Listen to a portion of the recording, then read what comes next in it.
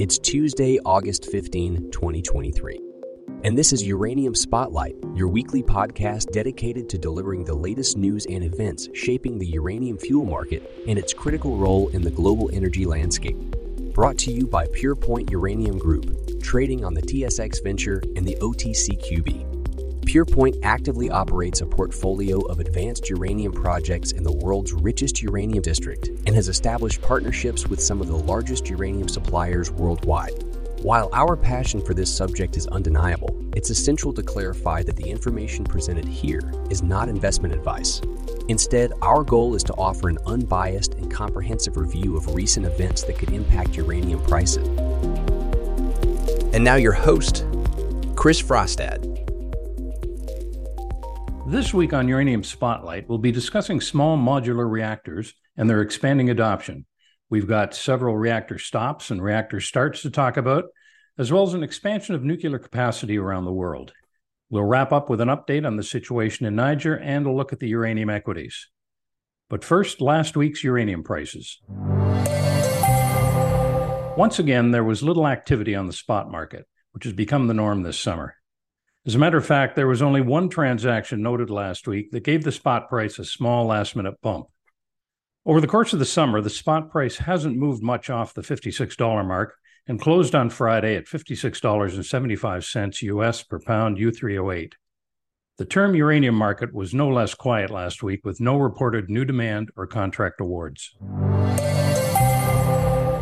Small modular reactors, or SMRs, are a technology based on the nuclear reactors in military nuclear submarines.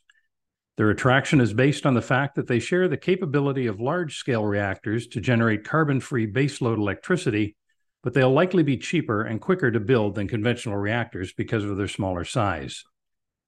The United Kingdom is open to competition funded by Great British Nuclear to see who will build Britain's fleet of small modular reactors.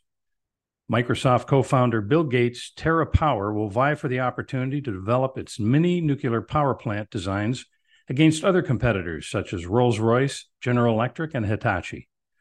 Rolls-Royce is leading a British consortium designing small modular reactors and has secured substantial government funding for the project. Rolls-Royce's advanced designs position it well in the international competition for the best MSR project.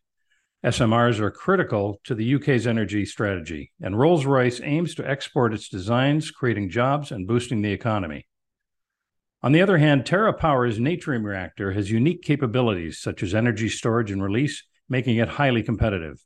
The UK government is pushing to expand nuclear power, and TerraPower expects to be a strong contender, with advanced designs and significant financial backing. China National Nuclear Corporation has also achieved a major milestone in the installation of its multi-purpose SMR Linglong-1. The core module, which integrates pressure vessel, evaporator, and primary pump receiver, was successfully lifted and moved to the nuclear island. This marks the peak phase of Linglong-1's installation and represents a historic step in global nuclear miniaturization. The modular design and standardized construction shorten the construction period, reduce costs, and enhance safety. Last week, the world saw a few gains and a couple of setbacks in the addition of new reactors. The UK's Hinkley Point C nuclear power plant faces potential delays due to construction setbacks, potentially starting the reactors 15 months later than planned. Meanwhile, South Africa's Coburg nuclear plant has also experienced delays in maintenance on one of its units, which is now expected to be completed in November after encountering logistical obstacles and workforce integration challenges. In Michigan, despite the push to restart the Palisades plant, decommissioning work continues on the plant on that side of the 49th parallel. On the flip side, Canada's Hydro-Quebec has said that it could bring its Gentilly 2 reactor back into service after removing it from service in 2012. Finally, Ontario Power Generation celebrated the successful early completion of a unit at the Darlington Nuclear Generating Station, showcasing the value of planning, innovation, and skilled workforces.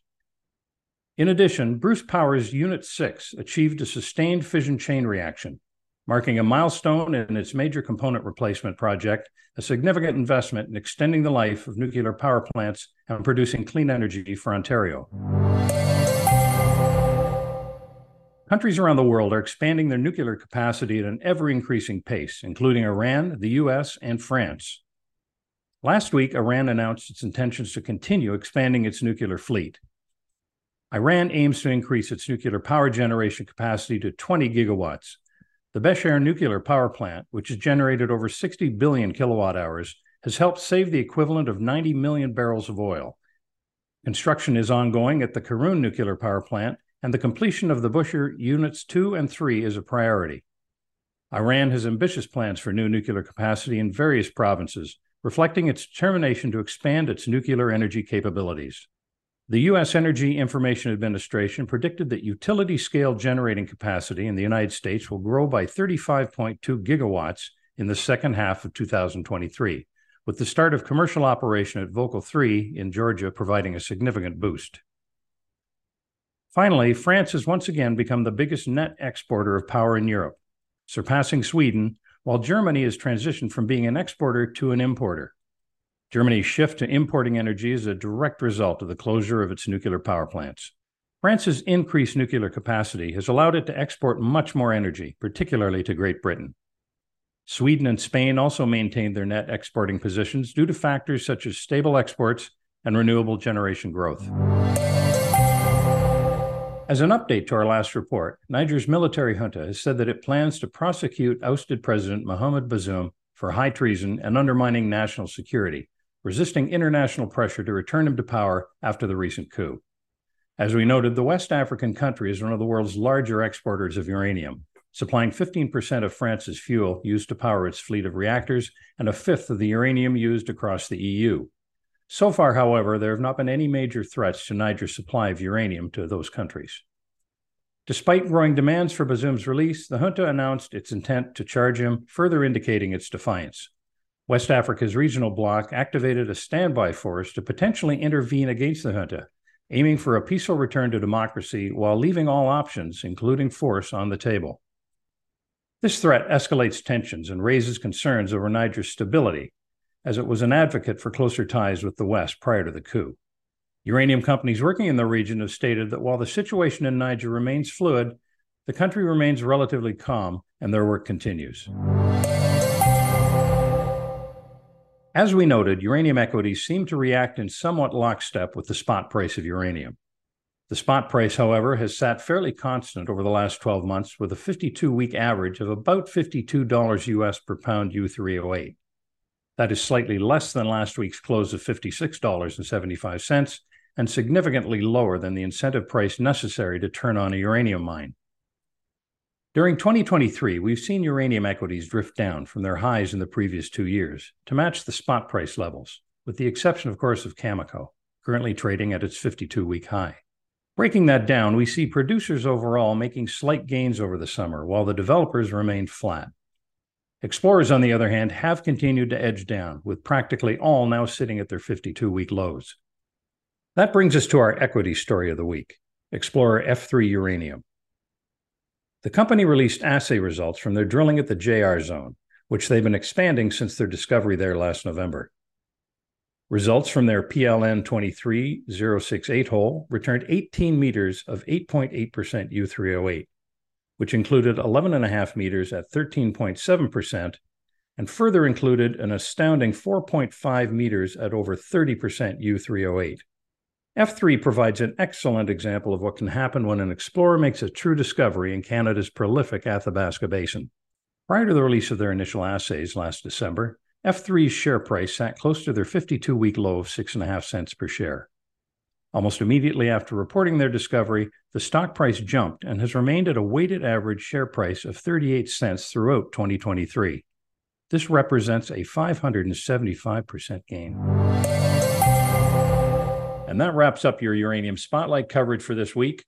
For more news and events from the world of uranium, please tune in next week to Uranium Spotlight. You've been listening to Uranium Spotlight, your weekly podcast dedicated to delivering the latest news and events shaping the uranium fuel market and its critical role in the global energy landscape. Brought to you by PurePoint Uranium Group, advancing its position as the premier uranium explorer in the world's richest uranium district. Join us again next week for Uranium Spotlight.